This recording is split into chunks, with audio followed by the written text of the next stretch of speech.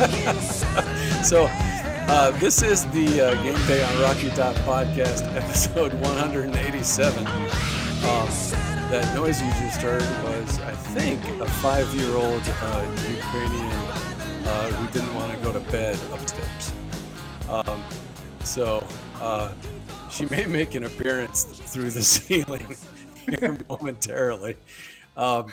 Also, as we were setting up for this, our connection kind of got a little funky once in a while. I believe that's because we have a family of 5 Ukrainians living with us, plus my father in the basement. So we got 2 TVs streaming video. The 12-year-old boy is streaming video games, I am almost certain. And the father is watching Russian movies or movies in Russian language. And we're streaming live to YouTube, Facebook, and Twitter. So if we are stretching here is what I'm going to say. But if we get pixelated, if we freeze, if the audio turns weird, just know that you are standing with the good people of Ukraine and making sacrifices for them. So, like I said, this is the Game Day on Rocky Top podcast, episode 187. And that's really all I have prepared because I've been like busy since the game ended. And so I just figured we'd spend the next 60 minutes talking about UT Martin and how we're going to beat them. And no, we're not going to do any of that. We're not going to probably mention them again. This is supposed to be warm-ups, as you can see down there in the little thing down there. So, by the way, I usually introduce Will by this time, and I've totally forgotten that. So this tells you how prepared I am. We're running the 15-second offense right now, except we don't do it like Tennessee. All right. So this is Will. Will, how you doing? You got something to say about warm-ups? I'm great. Well, I was going to say, first of all, I love that anybody, if they're watching this later, if it actually started when it started, that the first thing, if you missed Joel being confused by the sound of what sounded like someone falling down upstairs in his house, I like that it also might just start with us laughing so hard, because that is the perfect, like, that's pretty much maybe not your professional life or mine right now, but in UT fandom life, like last week's episode was things are pretty great, and this week is just laughter. Laughter. Yeah, because things are really great. Well, and think about all the times, which have not been many, but have been a handful, where we've come on and we've made the joke about, well, this is episode 154, and we've been waiting for a conversation like this.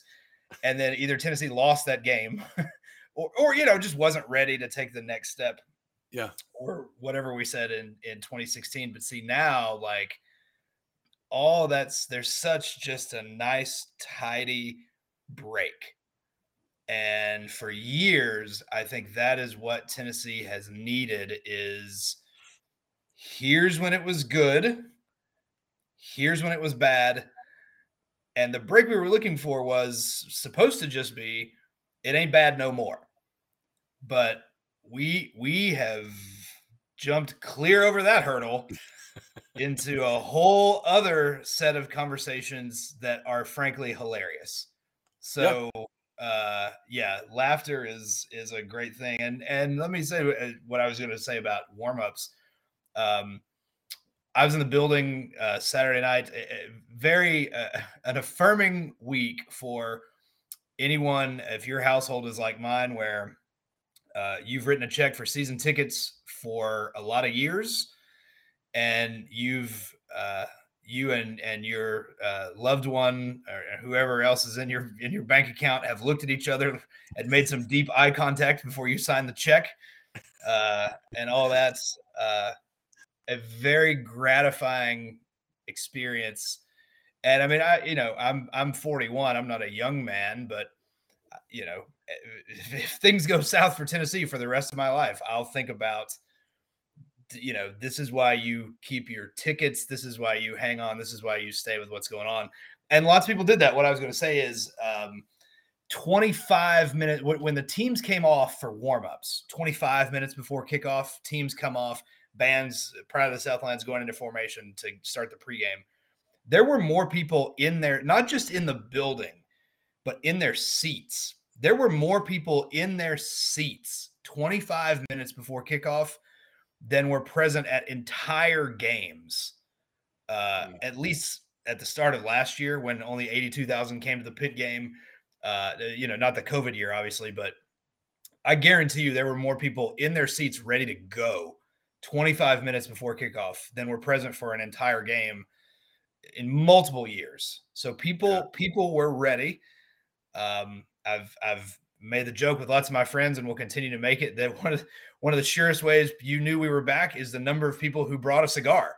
People came prepared to win, and we did. And it's just great.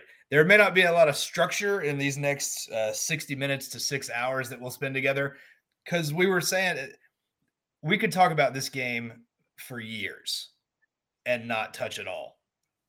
But it's pretty great. And thankfully it is Tennessee Martin this week, so we can at least talk about this game for the rest of this one.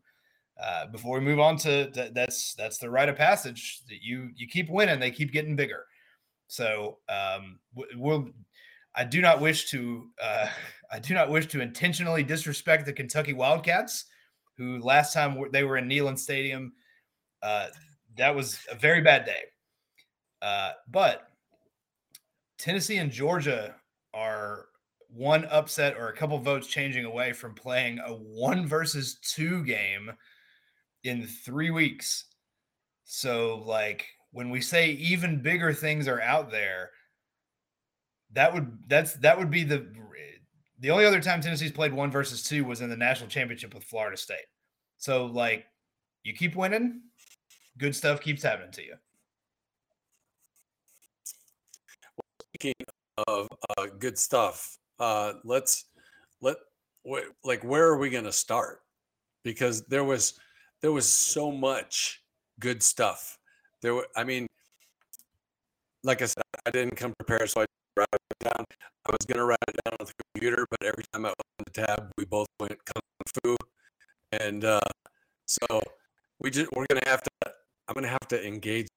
You have a good memory, but me, I'm going to have to actually work to keep it up in here. So let's just count the ways, and I'll start because you can hit cleanup better than I can. So I'll get a base hit or two. You got speed coming out of the gate. Speed on the base path. Yeah. There we go. All right. So College Game Day. Second time this season. You had all those guys gushing. Now, usually when they go to a town, they're going to say, "Oh, this is fantastic." But you could tell from this, at least I think you could tell. Maybe it was just because I wanted to hear it, and that's what they do. But I think you could tell that this was really something special, that they were surprised at just how good the atmosphere was there. You had Peyton Manning as a guest picker and playing off that new guy, whoever that new guy is. I guess he's a former teammate of Manning. I hadn't tuned in at all this season, so he was a surprise to me. But he's good. He's fun. I'm enjoying listeners of our own podcast that might be coming across this for the first time that are like, Joel doesn't know who Pat McAfee is. I don't know. Long-time listeners and readers are like not surprised at all that Joel doesn't know who Pat McAfee is. So. All right, so explain that to me, just as a sidebar. McAfee was he was a kicker, a punter at West Virginia, and then he was a punter at the Colts with Manning. Okay. So he had a long and distinguished career as an NFL punter, and then in the last, I don't know how many years it's been now, has remade himself post punting as just an entertaining media mogul guy. Has got it just shows up in my Twitter feed. He's got a radio show deal with somebody that pays him a ton of money. He's for wrestling fans in the crowd. He's on SmackDown, or not during college football season, but he's on SmackDown on Friday nights. Okay. We've previously on this podcast played How Many Wrestlers Can Joel Name? We have too much to talk about with Alabama probably to play that game tonight, but and then now he's on Game Day every week. So yes, that's Pat McAfee. Now we have to see if Joel will come back from the frozen photo over there.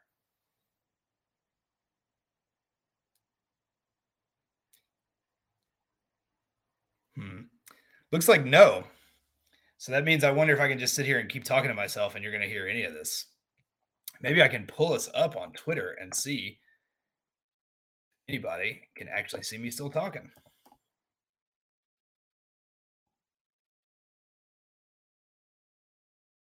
People that followed us for a long time would also not be surprised to be like, yeah, they don't have it put together on the podcast. The whole theme of this is just laughter.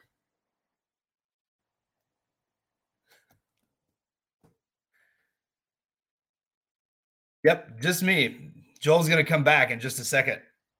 In the meantime, we can talk about, like, McAfee's got a nice connection too. That's, I think, in part how they got Bianca Belair on there. On campus for that.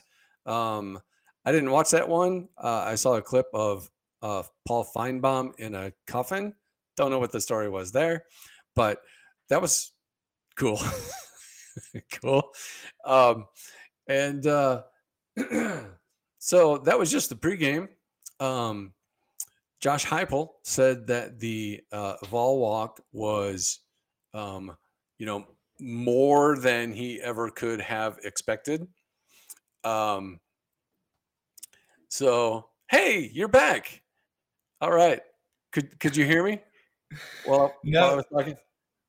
I could hear you at the end there talking about that. I have no idea, like, which one of us could be heard. When you go back and listen to this, one of us is going to be there and one of us is not going to be there. So I can't wait to see who that is.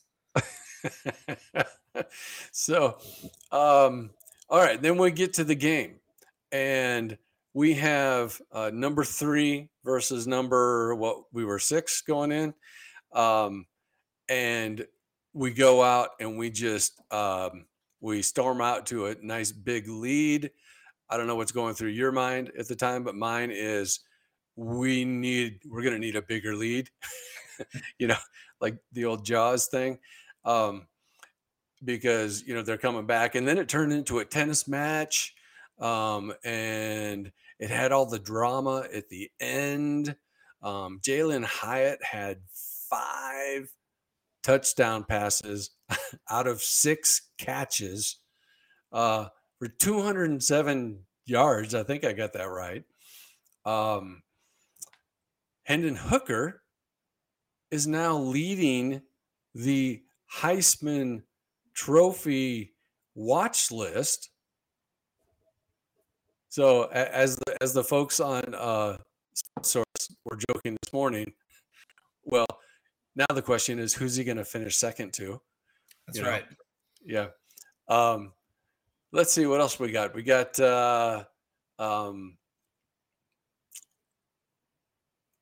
a rushing the field, which if you have not seen a picture yet, you have to see the picture. The post-game coverage, when they went back to the studio at CBS, they just showed the stadium while the guys talked for 10 minutes. And it was just incredible. When they were talking about how incredible it was. This is once in a lifetime. Things we did on Saturday. There is a very long list, and I'll probably defer to you, Will, on this, of things that have not happened since before you were born, maybe, or before your kids were born. Basically, when I still had black hair, lots of stuff like that. There were just a ton of things that were firsts, and the number of superlatives for this game is just it's almost innumerable. They just keep coming at you. So I'm going to let you sweep up, and I'm sure I missed a bunch. So what else? What else we got? No, those are all. I mean, it's the whole day, and I've really enjoyed. There were 101,000 people in there. People said, and I believe it, haven't been in there, that there were another 50,000 people just on campus. They do the watch party now in Volunteer Village where you can come and get. There's a great video on that where you can come and get the ending spoiled for you, where they're all looking at the screen, but the CBS feed is of course behind real life. Yeah. So they're spoiled by the loud noise and then the fireworks coming from the stadium to know that the kick went in. That's a whole topic of, if he had missed that kick, or if it had just been 3 yards longer and then we lost in overtime, we would be doing the Zapruder film imagery on, did that kick get blocked or not? There's another great, again, I'm sure if you're listening to this podcast, you're like me, of like, there's a billion ways to interact with post-game reactions and things like that through social media. And that part is entirely new. Yeah. Again, if you're a young person, nothing will make you sound older than, this is all back in my day stuff. But in 1998, there was no Jumbotron. So when he missed the kick, you didn't see it again till you got home. And you only saw it if you probably didn't see it again until the next day, unless you saw it on the 2 a.m. Sports Center. So, there's a whole just 2022 versus 1998 component. But again, that's the thing. We opened this by talking about we were never able to get separation from we were never able to know that we were out of the wilderness. And now it's like we went straight. I mean, there's lots of good Book of Joshua analogies we could do here of like, they're coming out of the wilderness and they are taking the promised land and taking no prisoners. That it's just an incredible thing. And the comparisons now, I thought we'd spend a lot of time this year. If Tennessee did a good job, we'd spend a lot of time this year talking about, all right, we've reached 9-3. We've reached 2007, 2006 range.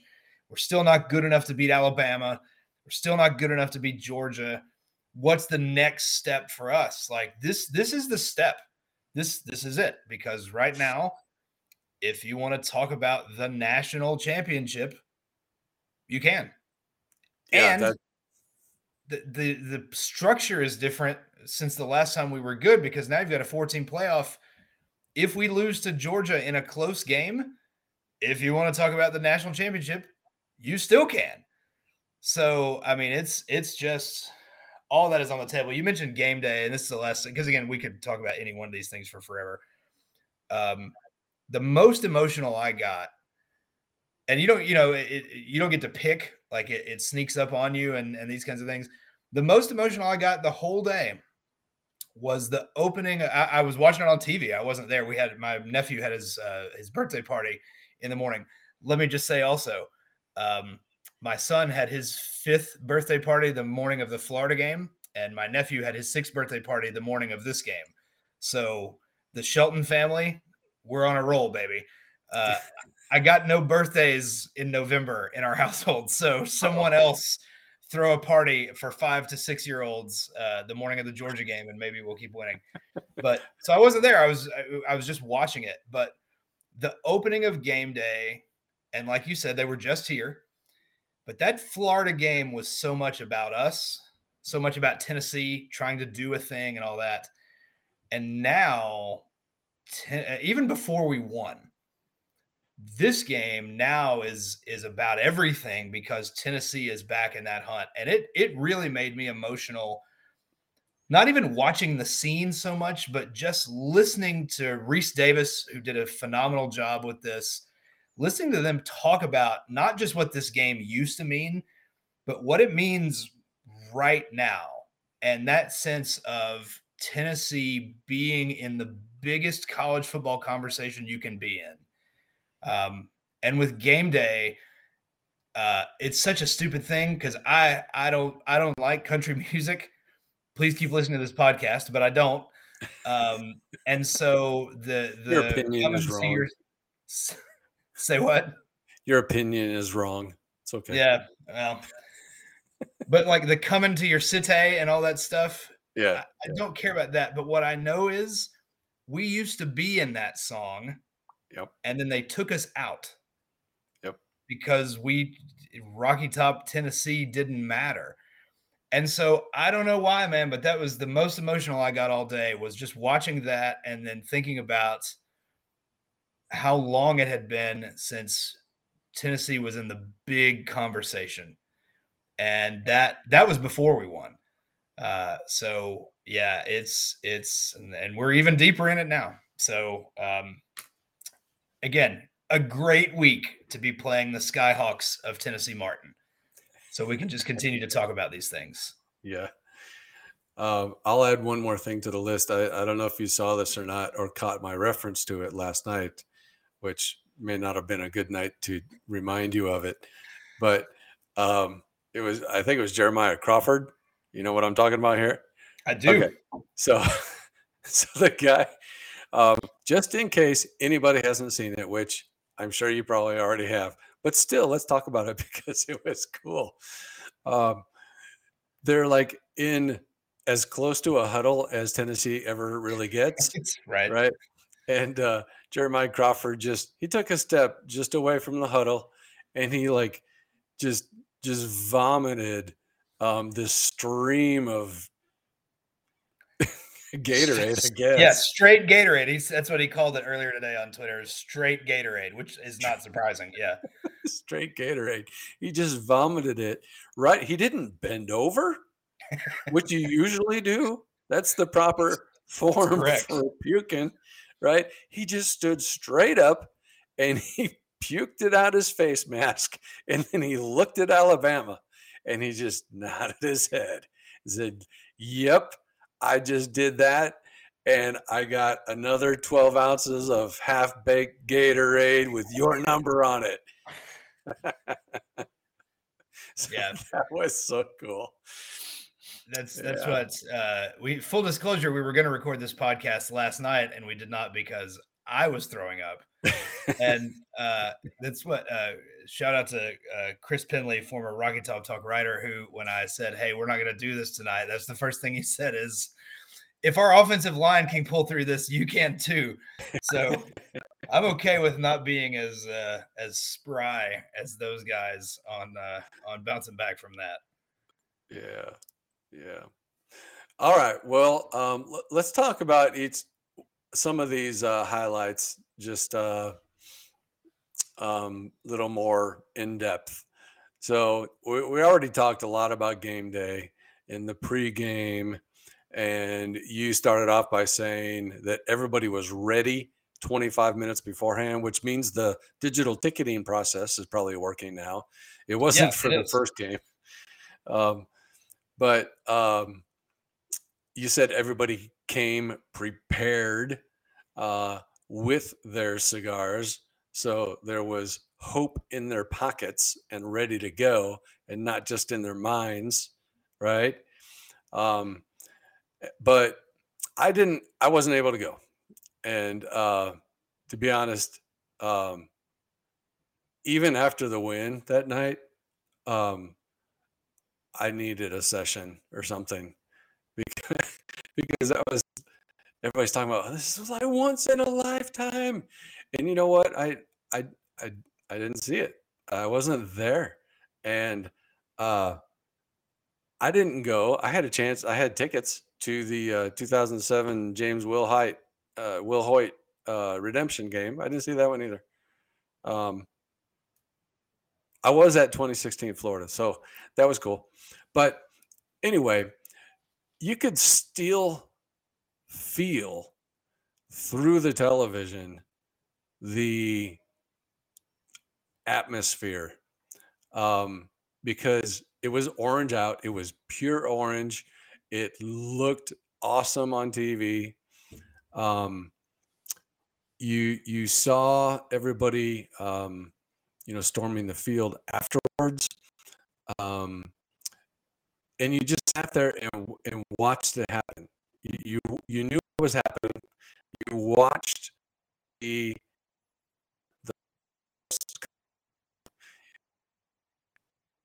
nobody hurt by a giant jagged piece of metal. And then you kind of laughed at well, what are they going to have to do to get that out of the stadium and into the river, right? I don't know if you heard this on the Vols Network broadcast, but they were just riffing because they were waiting forever for their regular post game.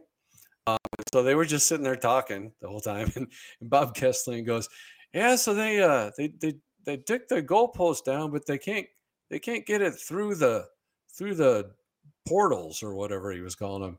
He said, "But I'm sure we got some engineering students down there working on that right now." So, but anyway, yeah, the whole atmosphere was just great. So you tell me, and I'm going to plug my ears so it doesn't make me more depressed, just how good was the atmosphere when you were there? Well, I'll say this, and I was going to make this point earlier. Even for people that weren't there, whether it's the people in Vol Village or just people that are watching at home, or people that have got great televisions and all that good stuff, one like this, there's such a shared communal experience with it. I really learned this a lot. Man, in '98, I was a senior in high school, and I was extraordinarily fortunate to get to go out and be at the national championship game. I had nothing to do with that. Shout out to my parents. I wasn't out there mowing lawns to try to pay off tickets or anything like that. I just, I'm very fortunate, blessed, lucky, whatever, to be able to have been there. But that when we won, I really enjoyed hearing from my friends who were back home, and many of them who were together watching the game. And like, that was a whole other, I didn't get to be with them, so like there was a whole other side of that. And big wins like this, wherever you were and whatever you were doing, I think it still really resonates. I not to make this whole thing too much about us or anything like that, but I'm sitting here talking to you on a podcast right now because I started writing a blog when I left Knoxville and lived by myself, and was looking for ways to connect. And so we did some of those. I was at like some of the big wins early when I was blogging, but when we had 13 men on the field against LSU, I had to try to work that out with the comments section at Rocky Top Talk. So I think the big ones like this, you kind of find your way to where you were. I remember, Joel, you telling that story about a salesman coming to your house and trying to sell you something during the Arkansas game in '98. So, you remember these things even if you weren't there. It was, again, there's really just no good comparison. And if people know me, I love a good comparison. I was a history major. But we've reached the point where the national level conversations that Tennessee was in, the last time they were in any of those, all of that was about the Gators. And everything you did was going to be defined by, did you beat them or not? And when you did, you were on your way. 98, 2001, even a little bit in 03 and 04. If you beat them, you were on your way. And if you didn't, you were just playing catch up the whole time. So those crowds, those Florida crowds, even the ones we didn't win, 96, 98, Jabbar Gaffney game in 2000, Rex Grossman in 02, the Will Hoyt kick that we mentioned in 04, the 1-point loss with Tebow in 06, all those games felt like life and death. If we lose this, it's done. And our hearts had been broken by those guys enough times that you kind of were protected. This was just such a different animal. I mean, we have not been close with these guys. Shout out to 2015, where we took the lead briefly, and then very quickly they took it right back, and then that game was kind of over. The Terrence Cody play in 2009 got lots of recognition here again during this game. Other than that, it's just constantly getting crushed. Coming into the game, as we joked last week, being anywhere between a 21 and a 38-point underdog. So I don't even really think of this as a streak until you realize you could actually do it, because it was just Bama being Bama and Tennessee going through what Tennessee was going through. So it made for a really unique atmosphere. And I think a lot of people were ready. People brought cigars and all that. But so much of the atmosphere to me in there became about the quality of the game that was unfolding in front of you. And the still relatively unique thing of feeling like you have to score a touchdown every time you have it, but your offense can kind of do that. And it just felt, and I told my wife right away when we stopped him on the opening drive, I said, that's one. Like we should, let's keep track. How many times are we stopping these guys? And I think that's going to, in these big games, I think with Heupel, that's going to keep being a thing of how many do we need? Or not even how many do we need? What's the serve? Where are we ahead? At one point when it was 28-10, Tennessee was +2. We had stopped them twice. They stopped us once, but then they fumbled the punt. So you wipe that one away. And man, when you're +2 in whatever, we'll figure out what to call it, +2 in successful possessions, this team will run away from anybody, as we've seen. But Bama got that back. So I think a great deal of the atmosphere was the quality of the game that unfolded. And people that want to compare it to 98 Florida, when we won that game at the end, that's a game Tennessee won because they turned them over 5 times. That's a game that had 5 years of just heartbreak and feeling like you had a team that was good enough to win every year and never even really coming close, not really, to beating those guys. And then doing it all of a sudden, there was such validation in that. This game was exhausting. It was exhausting. And that the last, when Alabama was coming down to kick the field goal, my heart was beating so fast that in my brain, in the midst of all this, I was thinking, am I having a medical event? Like my heart was beating so fast. And I would imagine, just watching it at home, if you're invested in Tennessee, you got that sense too. So I kudos to both teams, kudos to the rivalry, all that stuff. But a lot of the atmosphere, man, was a dynamite football game, and one where, unlike 98 Florida or some of these others, you can sit down and rewatch that whole thing. I know because I've done it. It's long. It's 3 hours and 55 minutes, plus CBS's excellent post-game coverage. But people don't tend to sit back and watch 98 Florida. People don't watch a lot. Even 2016 Florida, you're probably going to watch all of the second half. But unless you just want the full prologue, you're not going to watch the first half of that game. Yeah. So it really, it's 2001, 2004 Florida, those kinds of games, just such a high level. And I think that had as much to do with the atmosphere as, if not more so, than anything else. Yeah. It's weird because you almost have to be a long-term Tennessee fan to really understand, to really appreciate it. I'm sure there's some people that enjoyed the game. It was a big game. It was an exciting game, right? But like, for instance, I got like a text from the South African friend I've mentioned several times on this podcast that, he's like, oh, how about the Vols, right? Or the Vols or, whatever. But, and I was like, yeah. And so I sent him some of the pictures of I I sent him a picture of the field being just covered. You could not see green. And and then the goalpost coming down, and he was like, and like I said, I took him to the first game, and so he understood this is really cool, right? But that was Akron, right? A little different. Ball State, yeah. Ball State, sorry. Well, like, who cares, Same right? Right. So, I don't blame him for this, but he was like, he said they know that they haven't won the cup yet, right?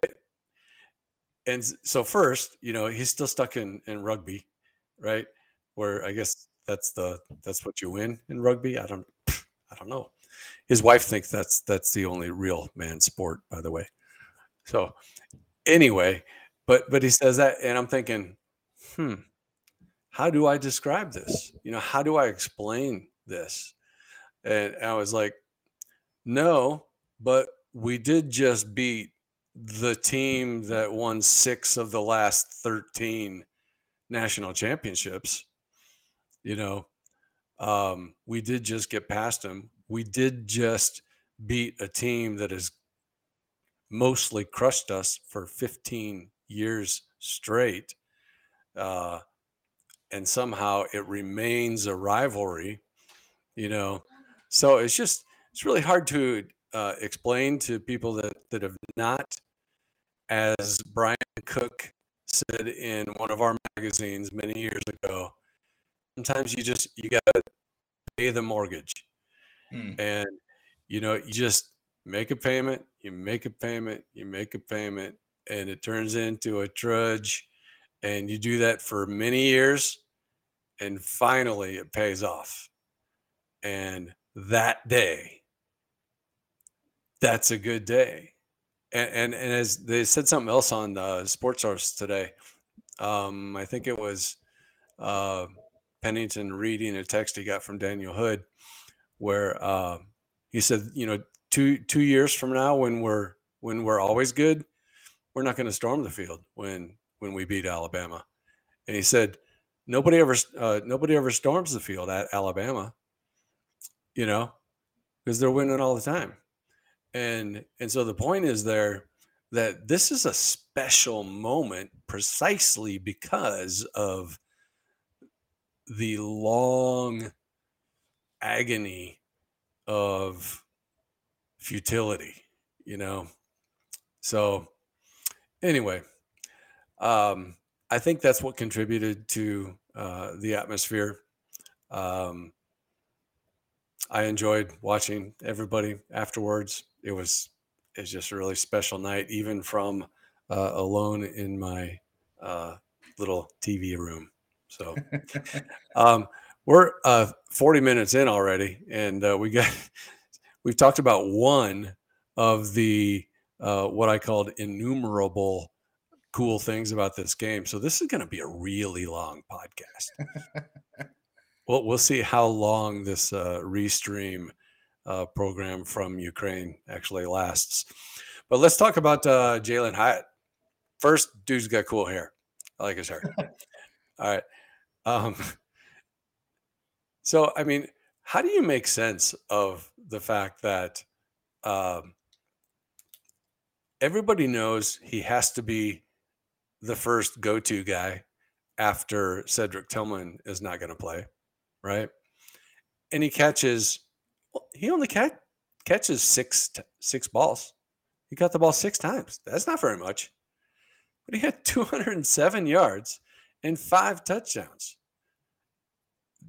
That's a lot.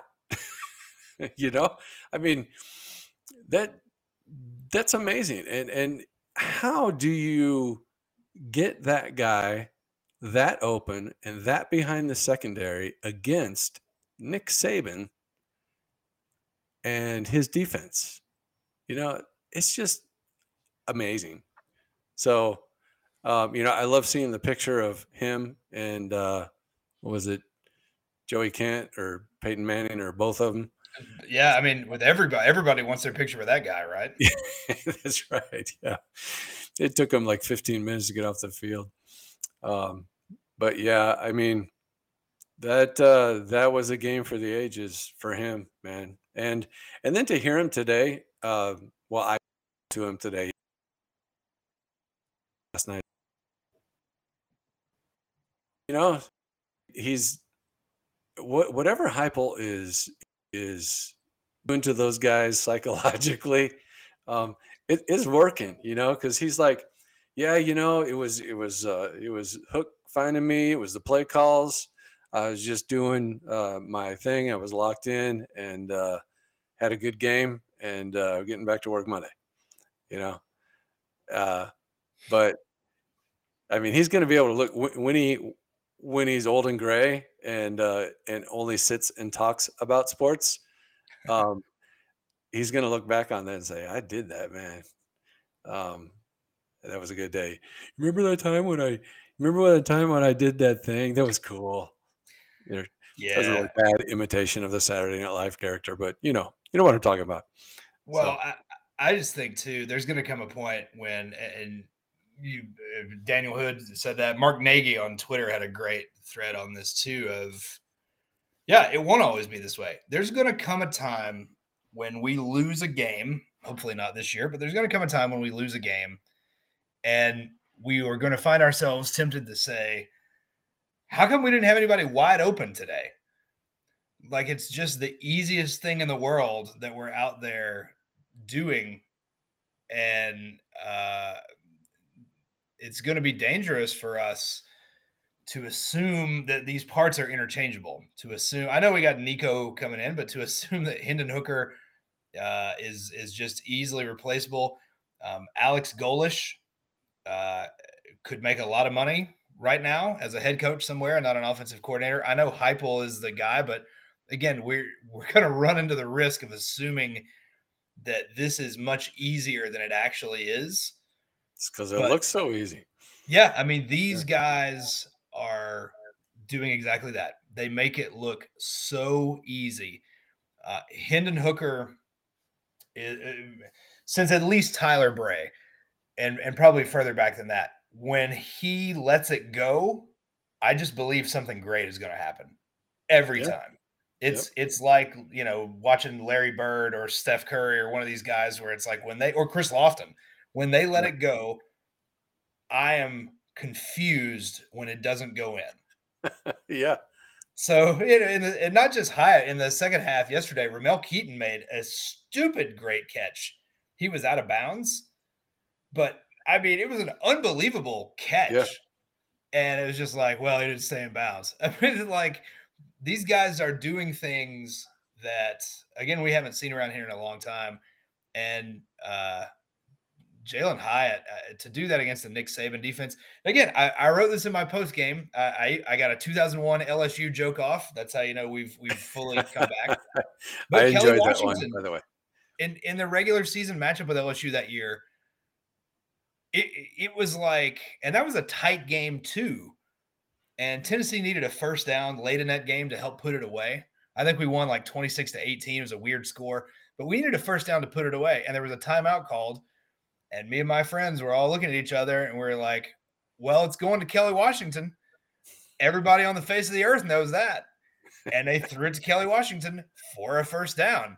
And like, I am amused, clearly, that Tennessee could just go to that same well so often against a Nick Saban defense and just continue to do it. Again, that's why you're never – it's going to be true now when we play Georgia.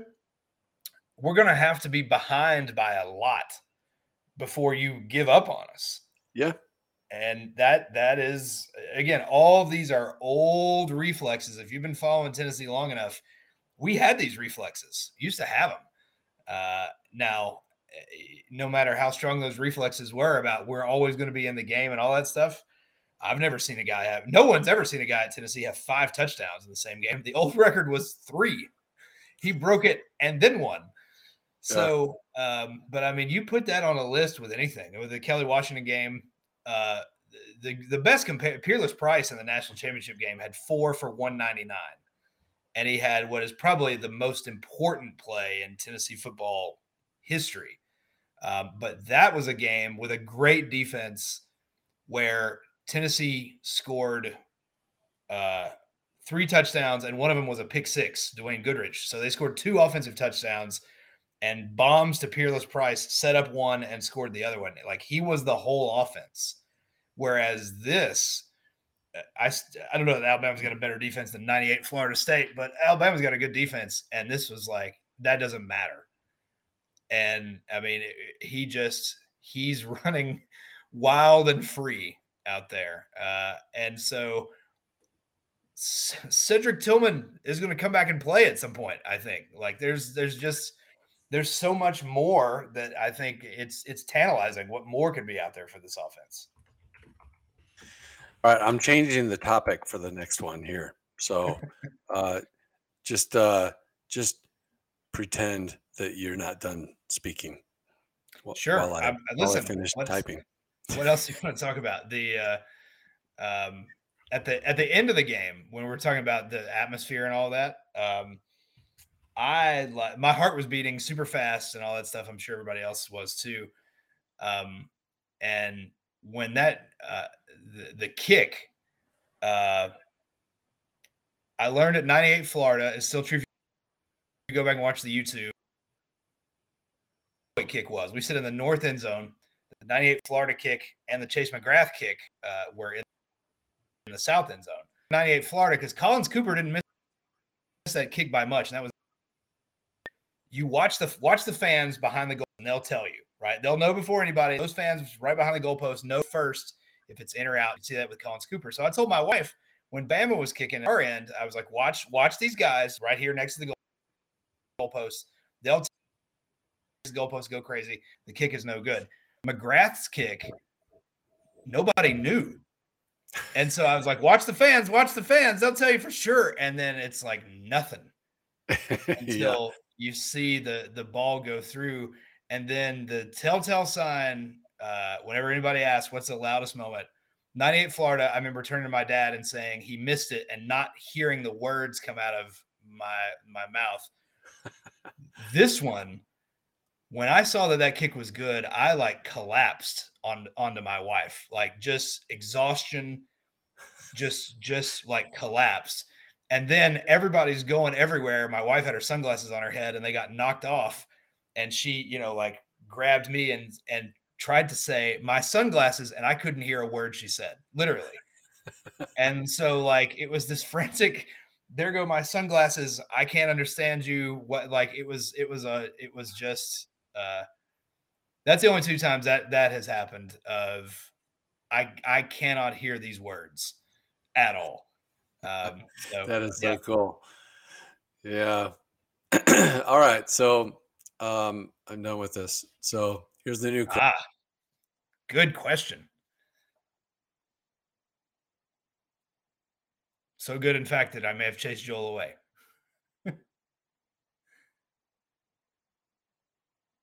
Well, if you're still hearing me on this podcast and not frozen Joel over there, how much better is Georgia's defense than Alabama's? That's a great question. We could try to pull up the SP Plus stuff and take a look at it and see. We'd start there with, have these guys played anybody yet that really jumps off the page at you? Not Auburn, right?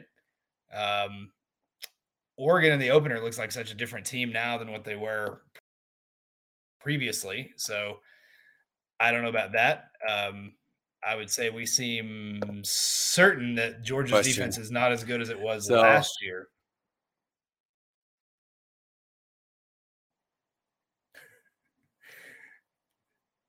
There for a minute and gone again, perhaps. Back to just me. All right. Go for it. Here we go. All right. So we were going to talk about what this was the biggest win since whenever. So I don't necessarily want to skip that, but let's answer it in 30 seconds. I mean, it's got to be. Well, I'll let you take it since you're the history guy. It has to be 2001 Florida for now. 2001 Florida, just the calendar. You had the swamp history there too, but 2001 Florida, that was the first week of December. So you knew at that point you were 60 minutes away from playing for the national championship. Obviously, that didn't go well the next week against LSU, but you're just closer to it. So if Tennessee loses to Georgia and then we're stubs their toe against Kentucky and finishes 10-2, I don't know that we'll look back at this and say it was bigger than 2001 Florida, but it's in the conversation I would say it is right now. It is Tennessee's biggest win since 2001 Florida, and stay tuned. It might be bigger than that. Okay, so Alabama was supposed to have an excellent defense. They weren't quite as good as they had been in the past when they were number one in every defensive category. Right. But they were still top 8 in most categories.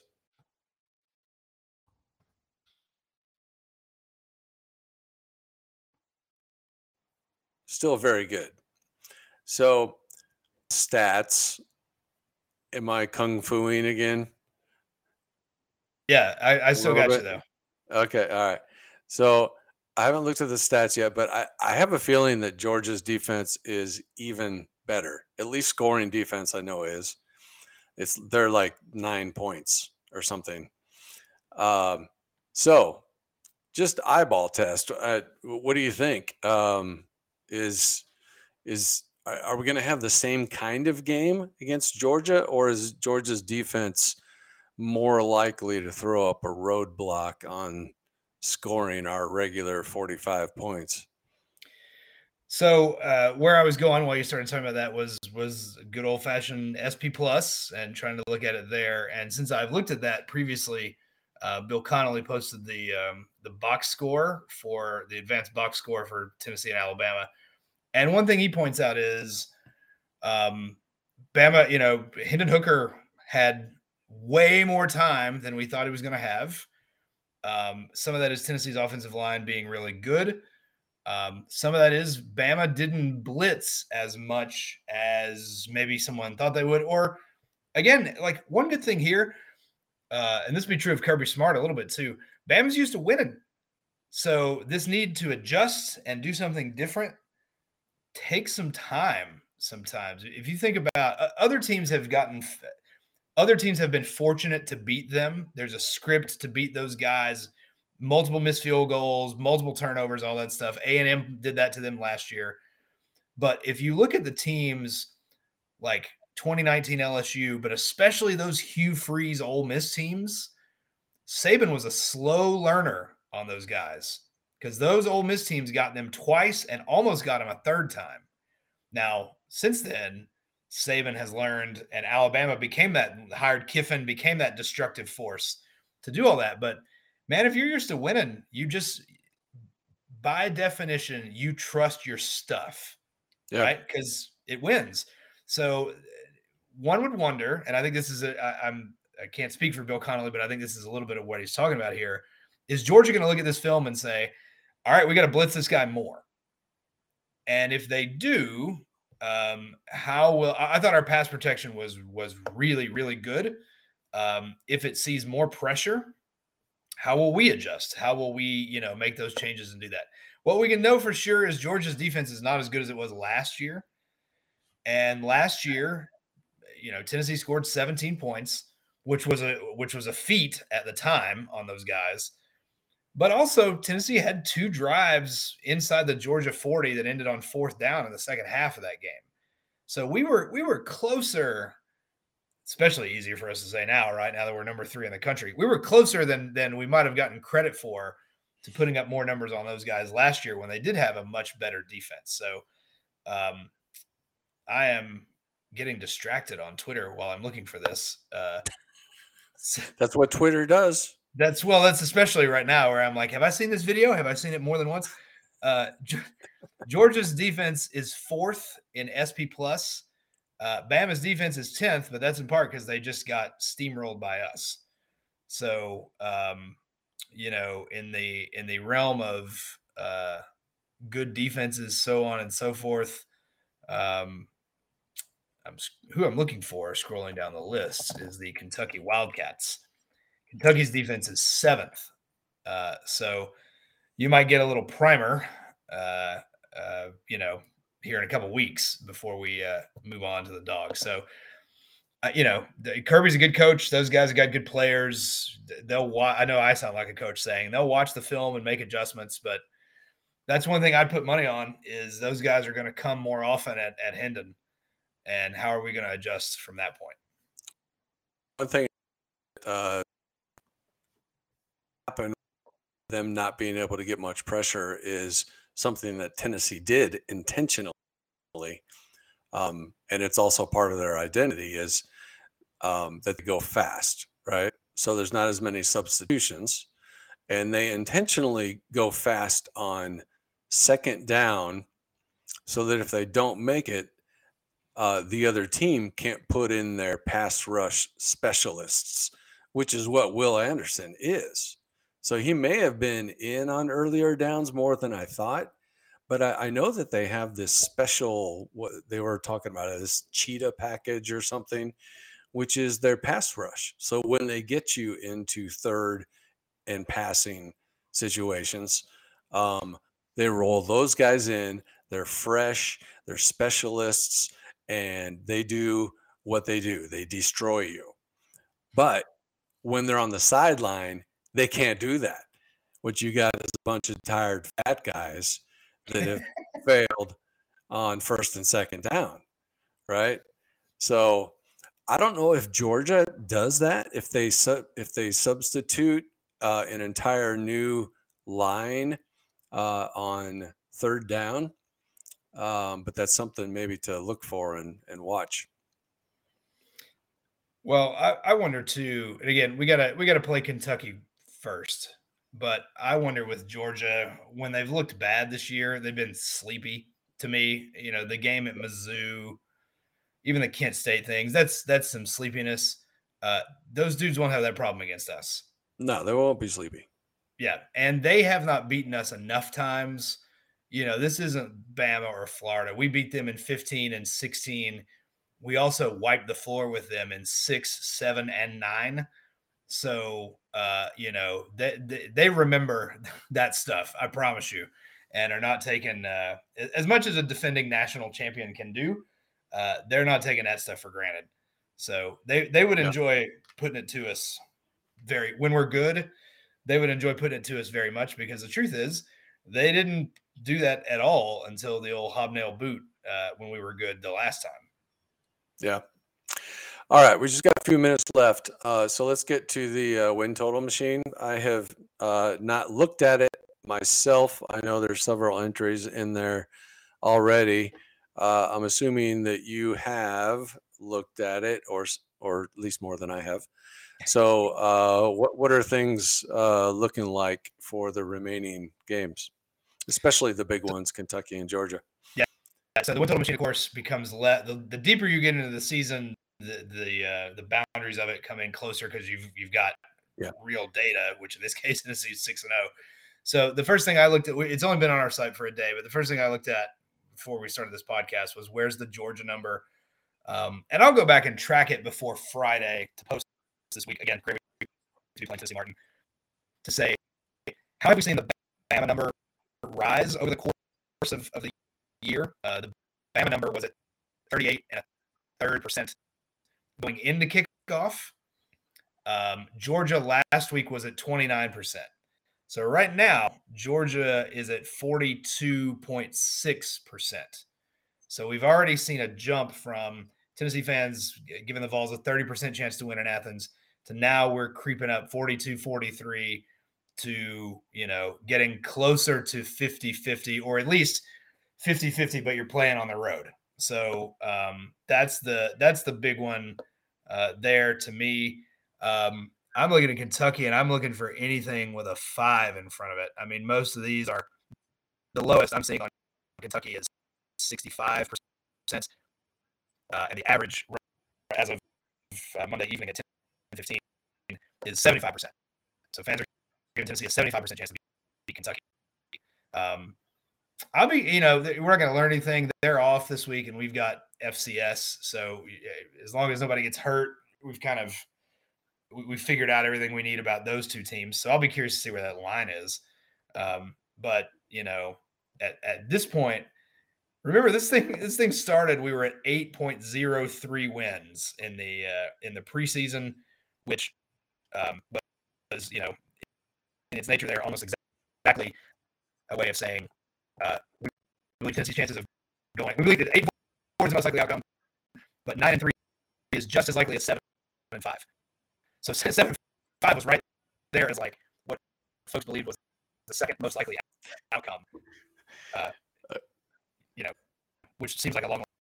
You were Chipmunk for part of that, but I'm guessing that we're basically upwards of somewhere between 10 and 11 generally right now.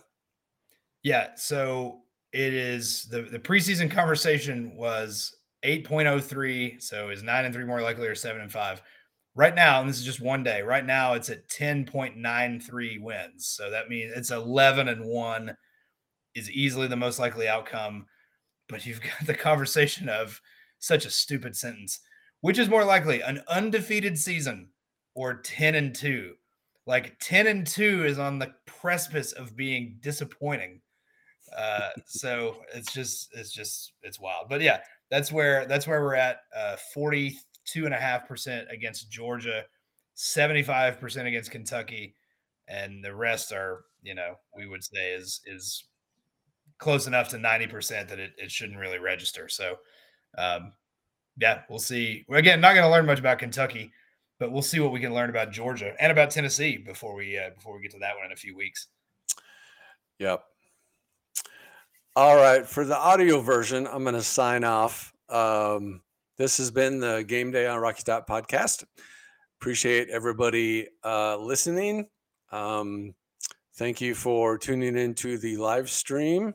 If you did that, we will try to do the live stream a little more regularly and maybe add some folks if I can figure out how to turn every machine off in my house before and just reserve all the bandwidth to me. So we may try that. And we'll try to post it beforehand too, so you can actually watch it live, and you can communicate via chat. And I might even post a link because apparently we can get up to 10 people on here. So if you feel like joining in, maybe we'll even let you in if we trust you. So we'll see. So thanks for listening. Thanks for watching. And this has been the Game Day on Rocky Top podcast.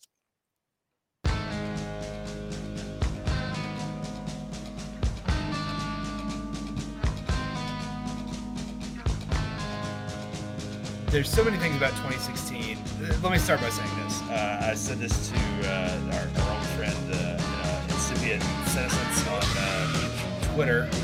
And shout out to Kimberly was in that too, old Rocky Top Talk friends. We were talking about the game after and comparing it to things. One great thing about this win and the bridge back to the national conversation is, at least for me, and it's why I made the 2001 LSU joke in the piece, is it helps me make peace with these huge moments that we had, like 2016 Florida and the Hail Mary the very next week, and have less bitterness about why that season didn't get us where we wanted to go, because now we're where we wanted to go. So one reason the 2001 LSU loss is at the top of the mountain is we never got back to the top of the mountain. So when you're good, like again, if you've been following Tennessee from those days, the losses hurt more short term, like a lot more. But they don't last as long because what you tell yourself is, by God, we'll get them next time. And often we did. So it was nice. Like Cordero Patterson was at the game. And Cordero Patterson is a guy that was amazing here in 2012. He was only here 1 year, but he was amazing. but he is not on a team that's going to be. I mean, that's 10 years ago. This is the 10-year anniversary of Kyler Bray, Justin Hunter, Michael Rivera. I'm going to write about that offensive line this week because our offensive line, this is the best offensive line we've had since that group, the Jawan James and Tiny Richardson and Zach Fulton and those guys. But that team is not coming back to be recognized, right? But when you're doing what this team is doing, for me anyway, it helps me say, there's Cordero Patterson. That guy was awesome. And not feel the need to follow it up with, why didn't we win more games? It's cool. We'll win games now. So all that to say, 2016, now I think there's a good, healthier way to look at that Florida win and the Hail Mary and say, man, those are great days. And great individual Saturdays, and I don't have to be so worried about why we couldn't get it all the way back there. So having said all that, there was still some anxiety the second half of that season, even before we lost to South Carolina, because if you remember, we were one up on Florida. We beat them, and then we lost to A&M and we lost to Alabama. And Florida was supposed to play LSU, and there was a hurricane. And they moved all of that. And so there was this angst of like, oh, they're stupid stuff that you say that you probably shouldn't say when people are trying to get away from a hurricane. Oh, they're cowards. They should play the game, all that stuff. So we had some built-in worry. And the other thing too is, this is why we like SP Plus. That 2016 team, they beat Appalachian State, but they were not good in that game. Nor were they good against Ohio when they won by 9. Virginia Tech threw it out because Virginia Tech fumbled 6 times in that game. You can't take anything from it. But, that stuff shows up play for play, and then it turns out later on in the year when a bunch of guys are hurt that they also were not good enough to beat or to stop, Vanderbilt or South Carolina. This Tennessee team play for play is playing at such a higher level than that team. Not even the fact that they beat Bama, but just the way they play. I worry much less about losing to Missouri or to Vanderbilt. Now, Kentucky's a top 20 team. So I put that in a different category than those 2016 losses, but that would be your last 3 games. Missouri, South Carolina, Vanderbilt. You would need to lose 2 of those to get on the level of what 2016 was. So that's a long bonus coverage is for long answers. I'm give long answers anytime, you know me, but that's I think that's just the main thing. I know it's a simple thing to say. I just think we're better and more trustworthy play for play now than we were then. But yes, we should not take. We're taking UT Martin for granted, but we definitely shouldn't take Kentucky for granted, and probably we shouldn't take Missouri and South Carolina for granted.